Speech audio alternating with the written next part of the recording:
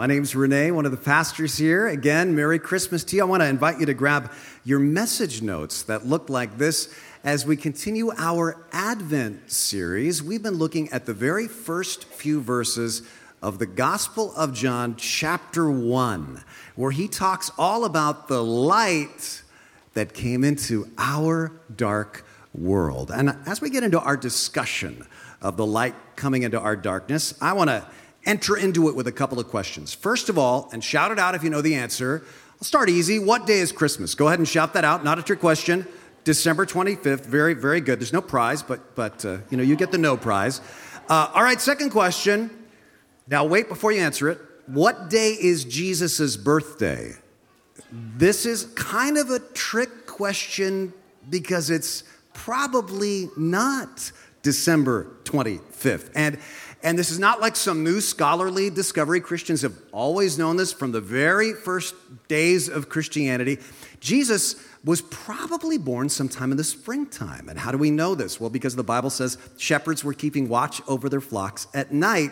And shepherds only keep watch over their flocks at night if the ewes are having lambs, and that usually happens in the springtime. So he was probably born sometime in the spring. How many of you were born in the spring? Can I see a show of hands? Like me, also a spring baby. See, Jesus was born probably sometime around your birthday. So the question is, why do we celebrate Christmas on December 25th? Well, the Romans had a feast every year they called the Feast of the Invincible Sun. In Latin, it was called Invicti Solis on December 25th. And here's why they threw this party. It was the darkest time of year, right? In the northern hemisphere. And since it was the darkest time of year, they needed a reminder psychologically that darkness has not won. The night will not keep on getting longer. And so to kind of raise everybody's spirits, they threw a big celebration. They had a big feast. The darkness will not win. And I think these ancient people were actually onto something. Because people can tend to get kind of depressed in the wintertime when you can't see the sun.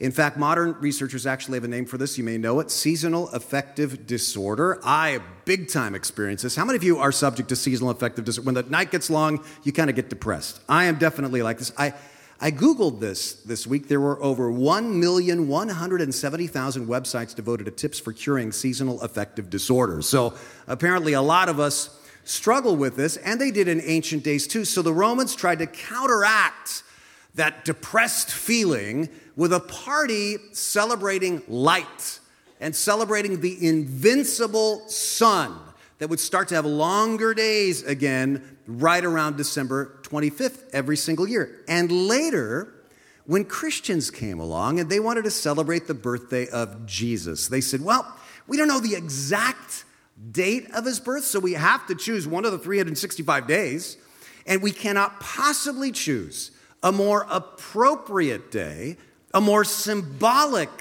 day than December 25th, because for us, they said, it's the Feast of the Invincible Sun, really, S-O-N, because his light is invincible and the darkness will not overcome it. And they were basing that on a very specific passage of Scripture, and it's the passage we're going to look at in today's message. If you have your Bibles, open to John chapter 1, verses 4 through 5. All Christmas season here at Twin Lakes Church, we're looking at the first verses of the Gospel of John chapter 1, sort of a heaven's eye view of the Christmas story. So let me do a quick recap for you. Last weekend, Mark did a phenomenal job with the first three verses, and I would like us all to read them out loud together. Let's start with John 1, verse 1. Look up at the screen. Here we go. Let's read it together. In the beginning was the Word, and the Word was with God, and the Word was God. He was with God in the beginning. Through him all things were made. Without him, nothing was made that has been made. In other words, he's saying he is God. And then, he says later, the Word became flesh and made his dwelling among us. And John's saying that's what happened at Christmas time. Last week, Mark did a great job talking about how this literally means the one who created the cosmos And everything in the whole universe actually zeroed down to our world, came to our earth, and became a flesh and blood, real human baby. A baby. Much like, well, my grandson, just for example, just a handy example. Or any other baby that you could cuddle. But the point is, he was not just an apparition. He was not just some Star Wars-y type, force or something. The point is that God made you and me for relationship. And he went to incredible lengths to establish that relationship with us. So that was last week, and now this week's verses, and let's read these verses out loud together. Let me hear you. In him was life, and that life was the light of all mankind. The light shines in the darkness, and the darkness has not overcome it. The darkness has not overcome it. Say that phrase out loud with me again. The darkness has not overcome it. Anybody need that reminder here today? Anybody feel like things are kind of somehow feeling kind of dark? Kind of scary in the world? A lot of people in America and around the world are feeling that way. One national magazine recent cover, The Age of Fear. Why is America so afraid? Well, here's one reason. It says, studies link hours of news consumption to overall levels of anxiety. That's for sure. As one expert says, we start receiving notifications as soon as any disaster happens. So there's a false sense of involvement that we didn't have 150 years ago, right? 150 years ago, only God had that kind of omniscience, not even 50 years ago. And what they go on to say in the article is that most news media and even most entertainment media, just in the last 10 years or so, has boiled down its message to basically this. It is dark, and the darkness is advancing, and the advance of the darkness is inexorable, and you should be afraid. Now, why have they honed the message down to that? Because you listen to that message. Because you don't tune away from that station when the message is, it's super scary out there, and the darkness is advancing, so you should be really scared. But I am here to tell you that is actually not a Christian message. And I just want to challenge you right now that some of you who are feeling so depressed and so anxious right now, every time you read the news, there's another dark thing. Every morning, there's more bad news. Even your conversations lately have been all about the dark things. And even your thoughts have been all about the dark things. I want to challenge you to take a look at the light that shines in the darkness. I want to challenge you very straightforwardly to take responsibility yourself to create an alternative media environment in your own mind, a godly personal media culture that's based not just on what people are going to spoon feed you, but based on the eternal truths found in these verses. We're going to look at 3 truths about the eternal light that bring hope in the darkness. When you feel this week like all is dark, take charge of your thoughts. Take charge of your emotions and remind yourselves of these 3 truths. You got to know these. You got to jot these down. Ready? Number 1, the light shines for all. God does not leave people in the dark. The light shines for all. And this is important. This is deep now. Look up at me for just a second here, because this first point, this is rich. And this answers a point that a lot of people have. It's a question you may have had yourself for sure. Other people have asked you this question, and it's this. If Jesus came to save the world, what about all the people before Jesus? If Jesus came to save the world, what about all the people who haven't yet heard about Jesus? It's a good question. Now, there's a couple of simplistic answers that you hear. Some people say, well, they all go to hell.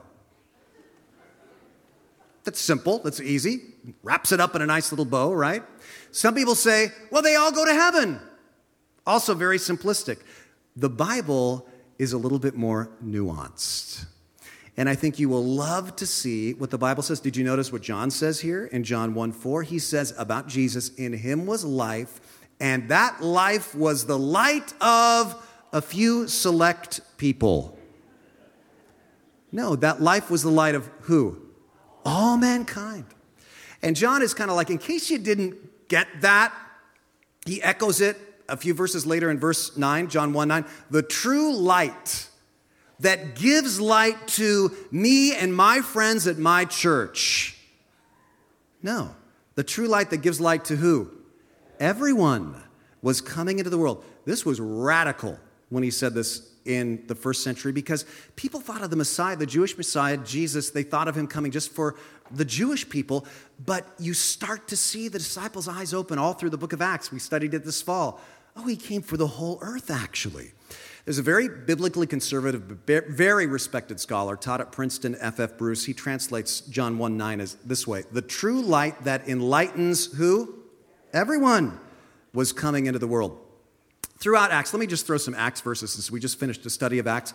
Paul says in Acts 14, in the past, God, has let the nations, all the nations of the earth, all through history, go their own way, but God has not left himself without testimony.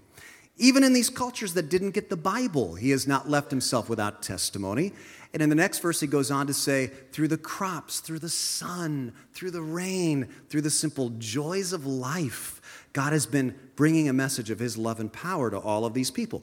In Acts 17, Paul's talking to the Athenians, and he's talking about how God has intervened in every single culture ever since the beginning of human history. And he says God did this so that they would what? Seek him and perhaps reach out for him and find him, even though he's not far from any one of us. Over in Romans 1:20, Paul says, watch this now, for since the creation of the world, God's invisible qualities, his eternal power and divine nature, have been clearly seen, being understood from what has been made, creation, so that people are without excuse. What's this all about? Let me give you a $5 term here. It's what theologians call general revelation. Scripture is called special revelation, and creation, God's message seen in creation, seen in the crops and in the fields and the sunsets and sunrises and the beautiful redwood trees and the ocean. That's general revelation from God to everybody on the planet. Let me give you an analogy. Just kind of a show of hands here. This is kind of a deep film, very theologically rich, but I'm just curious, how many of you have seen the movie Finding Dory? Can I see a show of hands? It's a great movie, but just a little spoiler alert, it is about Dory trying to find her parents, right? Well, it turns out that Dory's parents live in a spot here in the Monterey Bay.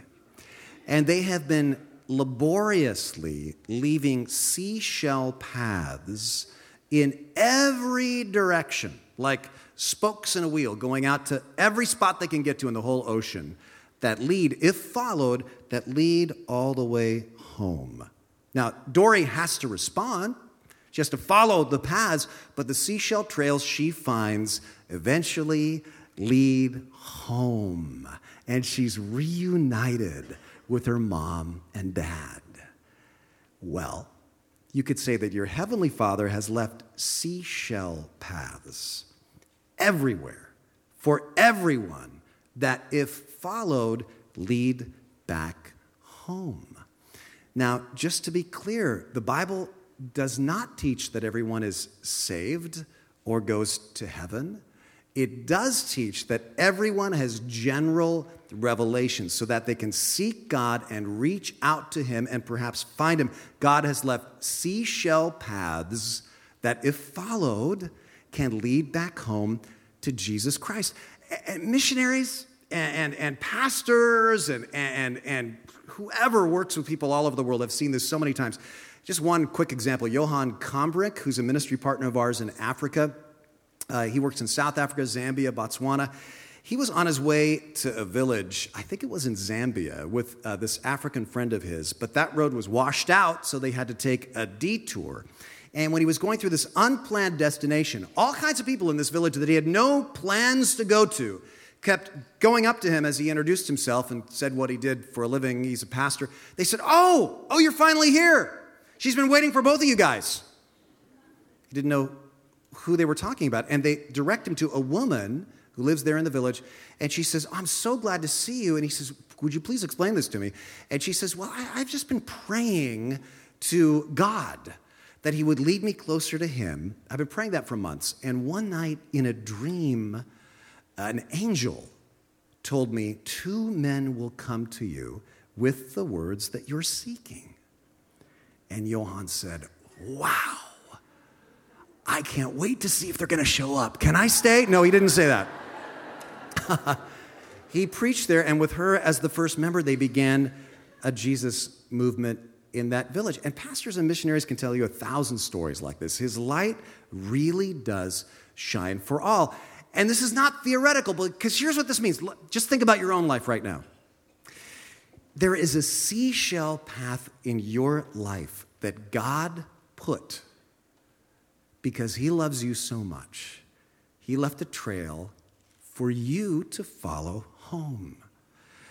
What was it for you? Maybe you saw the sun and the sea and all those blessings, and you sensed there was something there pulling you closer to God. And then maybe it was a song you heard on the radio. Or maybe it was a book you read, and maybe not even like a religious book, but it brought you one seashell closer. And maybe your path led through recovery groups, through 12-step groups, or through some friends you made. And now you find yourself here.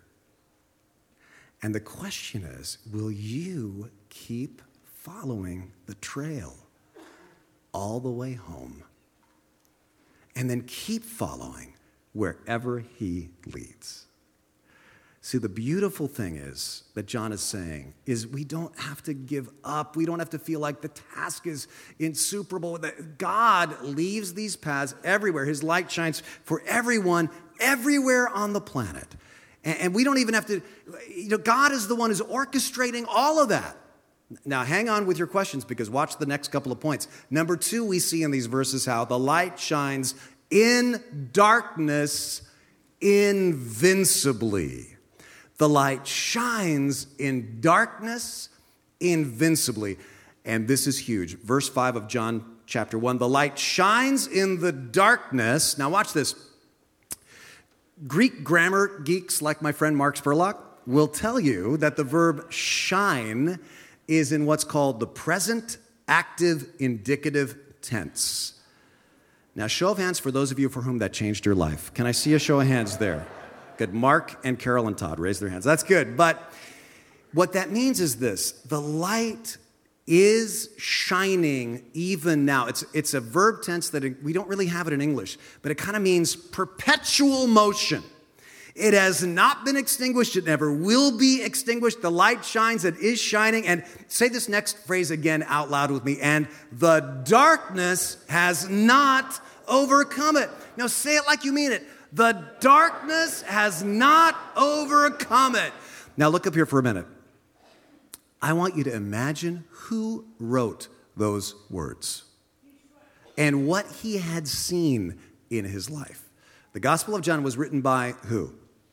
John. Very good. And John was probably the youngest of all the original 12 apostles. So that by the time he writes this, he was probably in his 90s. He's an old man, and all of his original friends from that era, they're gone. And so he's lonely. And scholars say he probably wrote this somewhere around 90 A.D.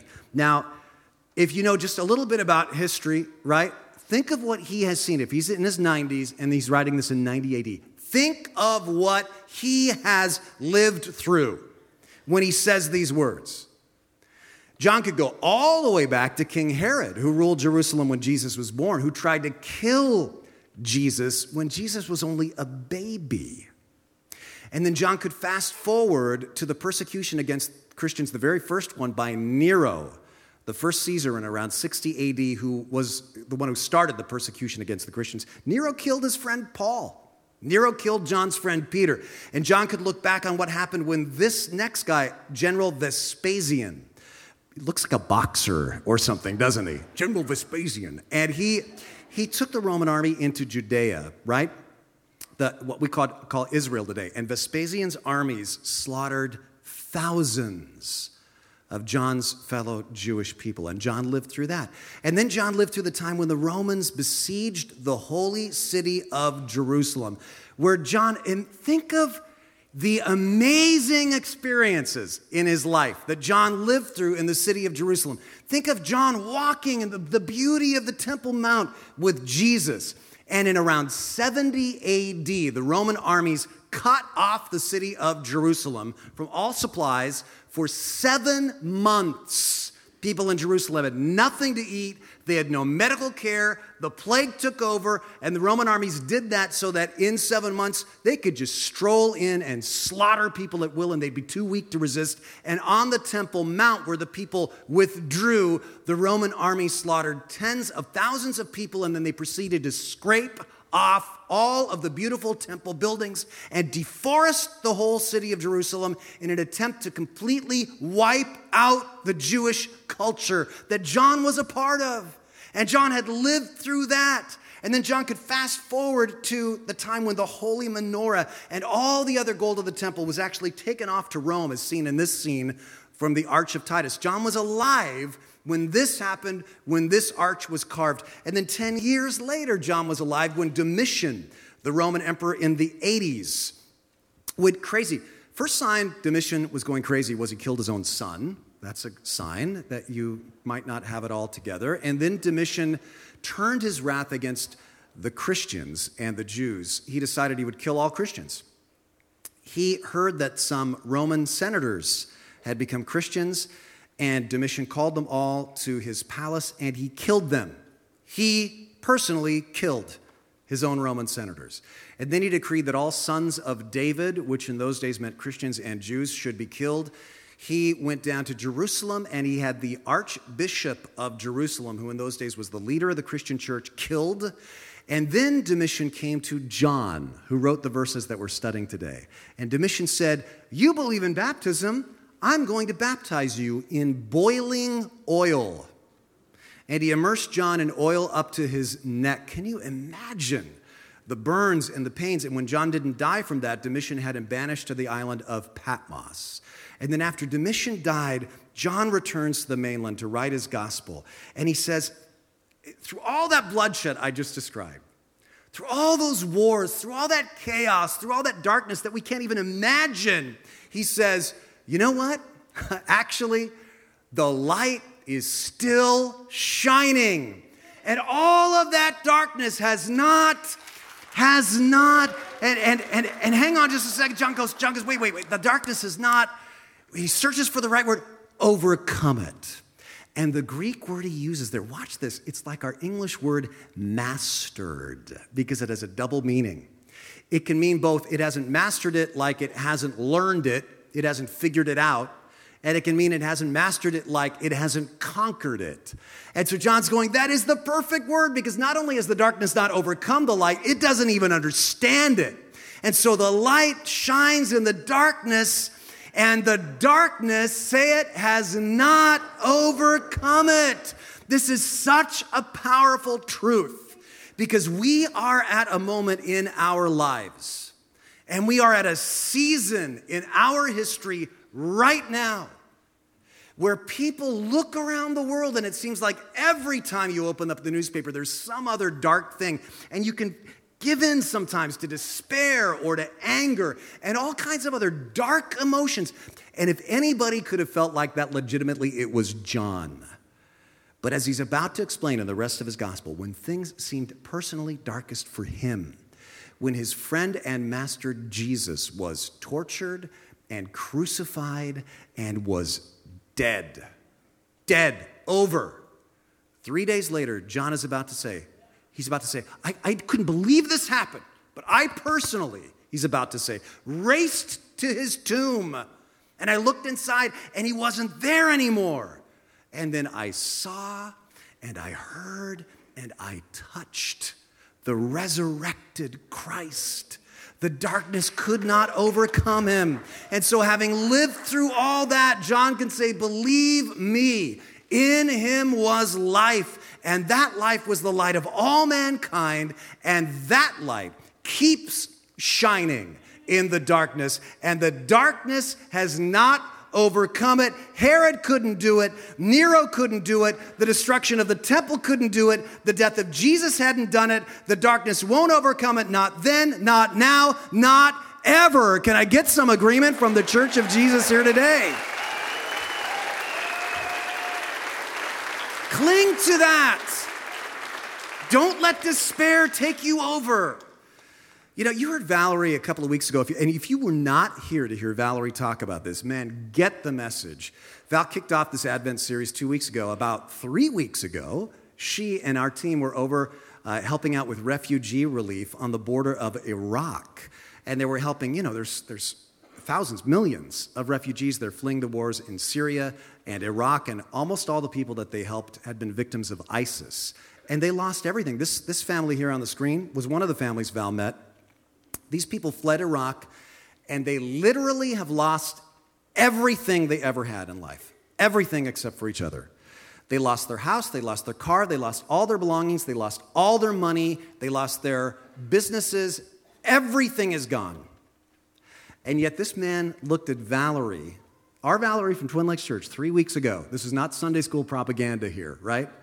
And he said, listen, I got to tell you, believe it or not, I actually have more joy in my life now because I'm closer to the Lord now.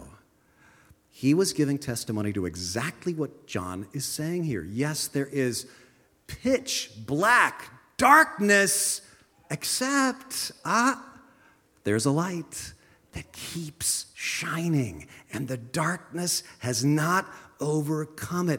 Listen, this really means no matter what you read in the news, no matter what you see in the headlines, no matter what keeps you up with fear at night gripping you, you can say the truth is the light keeps shining and the darkness will not ever overcome it. And then finally, and this is where it all comes home, number 3, John says the light shines through you and me. The light shines through you and me. And listen, this one just might blow your mind if you really let yourself think about it. Because watch this. Later in John chapter 8, verse 12, Jesus says, say this out loud with me, I am the light of the world. Most of us here are here because we agree with that. That's right, Jesus is awesome. He's the light of the world. Here's something mind-bending. Jesus Christ himself also says in Matthew 5, you are the light of the world. Now, I want you to do something that might be uncomfortable for you. Say that phrase again, I am the light of the world. Say it out loud. I am the light of the world. That's true of Jesus and true of you, according to Jesus. Anybody else get uncomfortable by that? Now, what does that mean? It can't mean that Jesus and me or Jesus and you are the same. Jesus is the source of light, like the sun. And we're like the moon. We reflect it. It's kind of like when we light our candles at the candlelight service. We're not the source of light. We don't create it in our candle. We just receive it. But then what we can do is we hold up the light. If you look at that picture there, there's not really much artificial light in that picture. That the whole room here, this room, is all being lit by little lights that people have received and are holding up together. And that's what happens when, as a church, we give to the food bank. When, as a church, we buy presents for the Angel Tree, Christmas Tree Grove. His light shines, as Jesus says, through your good deeds. Those cans of food you brought in, that toy you're bringing in for the Salvation Army, that clinic and classroom in India that you supported as part of the 2020 Vision Project that opened this year, each one a seashell on the path home. And some people are going to see those and will follow them when the light shines through you and me. They'll follow them all the way home to Jesus Christ and find salvation. Let me just show you what that might look like for you in the next couple of weeks. I want to close with a story. And this is a great true story. It just happened about a month ago, the first part of this. It's a true story about a woman named Tara. Watch this. Tara has a little daughter named Nora, about the same age as some of these kids in the kids' choir. But Nora's the very youngest of those kids. She's just 4 years old. And on Nora's birthday recently, they went to the grocery store. And it's very busy. It's packed with shoppers, holiday shoppers for Thanksgiving. And this little 4-year-old sees a guy. And she says, Mommy, can I go talk to that man?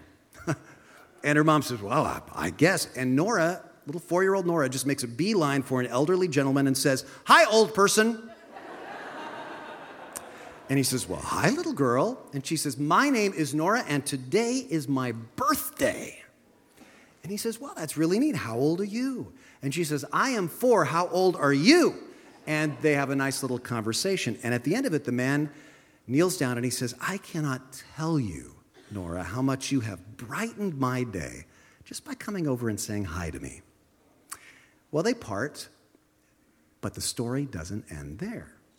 After they're done shopping, Nora says, Mommy, I just have a feeling, can we try to find that old person again? And I want you to get a picture of him and me together. And so they looked and they found him. And this is the picture that Tara took of Nora and the old man in the grocery store. And she posts this on her Facebook page. She called it the picture of Nora and the old man. Well, the story doesn't end there. Because they exchanged contact info. They found out his name is Dan Peterson. And all during that next week, Nora starts saying, can we go visit my friend, Dan the old man? And about 3 times during the next week, they go over just to say hi, and they start having play dates. And this is what it looks like. They just hang out together. He reads her stories. Well, her mom framed that original Facebook picture of Nora and Dan, and this is how she goes to bed at night now. Clutching her picture of her and her new old man friend. But the story doesn't end there. Because once it got posted to Facebook, it got shared, and a friend of a friend of a friend saw it and sent this private message to the mom. Quote, you have no idea how much it means to me that your daughter did this, because Dan Peterson is a close friend of mine. And he probably didn't tell your daughter this, but 2 months ago, he lost his beloved wife. He's been in such a deep, dark depression, and somehow your daughter knew it, and she is being used by God to help him. The light shines in the darkness, and the darkness has not overcome it. But the story doesn't end there. Because 2 weekends ago, my good friend Kurt Harlow, who is one of the preaching pastors at Bayside Church up near Granite Bay, he heard this story, and so he uses it as an illustration in his sermon. And after church, just 2 weeks ago up there, he goes into the lobby saying hi to some people, and he sees a family just crying. So he goes over, he says, is there anything wrong? And they go, no, not at all. It's just that. They say, you have no idea how relevant that message is to us, because our 4-year-old daughter, Mia, has been befriending a widower named Roger, who lives just across the street from us. And she's been inviting him to church for months. And today is the first day he came, the day you told that story. And so Kurt took a picture of them, and I got it. And this is Mia and Roger up at Bayside 2 weeks ago. And you know what? I'd love to be able to say, and the story doesn't end there. Because can you be Mia? Can you be Nora to the Rogers and the Dans in your life? Mark mentioned these invitation cards. We got thousands of them out at the tables in the lobby. 8 different services of different sorts happening on Christmas weekend. You know what? There are people in your life who are looking for a place to go. You won't offend them if you invite them. They're looking for a place already. They just don't know where to go. And I want to suggest that you pray about this and think, who are the Dans? Who are the Rogers? On my street? In my neighborhood? Maybe in my friendship circle or at work? Who can I be like Mia or be like Nora to? Who's having some dark days where I can be a light and you can let the light shine through you and through me? Well, let's wrap this up. So what's my response to all this? We've been looking at how John starts his gospel. Let's look at how he ends it. Why did he write all this? Not just to kind of like blow your mind. John says, Jesus performed many other signs in the presence of his disciples, which are not recorded in this book, but these are written that you may believe that Jesus is the Messiah, the Son of God, and that by believing you may have life in his name. Notice how he says, you. God didn't just come to save the world. He came for you. And so John is still saying, through something he wrote 2,000 years ago almost, how about you? What do you think? Are you following the path home? If you receive and believe in the light of Christ, then you can have life in his name. And I just want to give us all a chance to open our lives to that light right now in prayer. Would you bow your heads and your hearts with me? Let's pray. Heavenly Father, thank you so much for the light. And thank you that the darkest of all the darkness can't ever put it out. And Lord, I just pray that if it's never been personal before, that people would say, Lord, I don't even understand it all, but I want to receive the light of the world, Jesus Christ, into my life. I want to shine with a light far greater than something I can just produce myself. I want the light of God shining through me. As much as I understand, I want to receive that light now, and I want to keep on following. In Jesus' name, amen.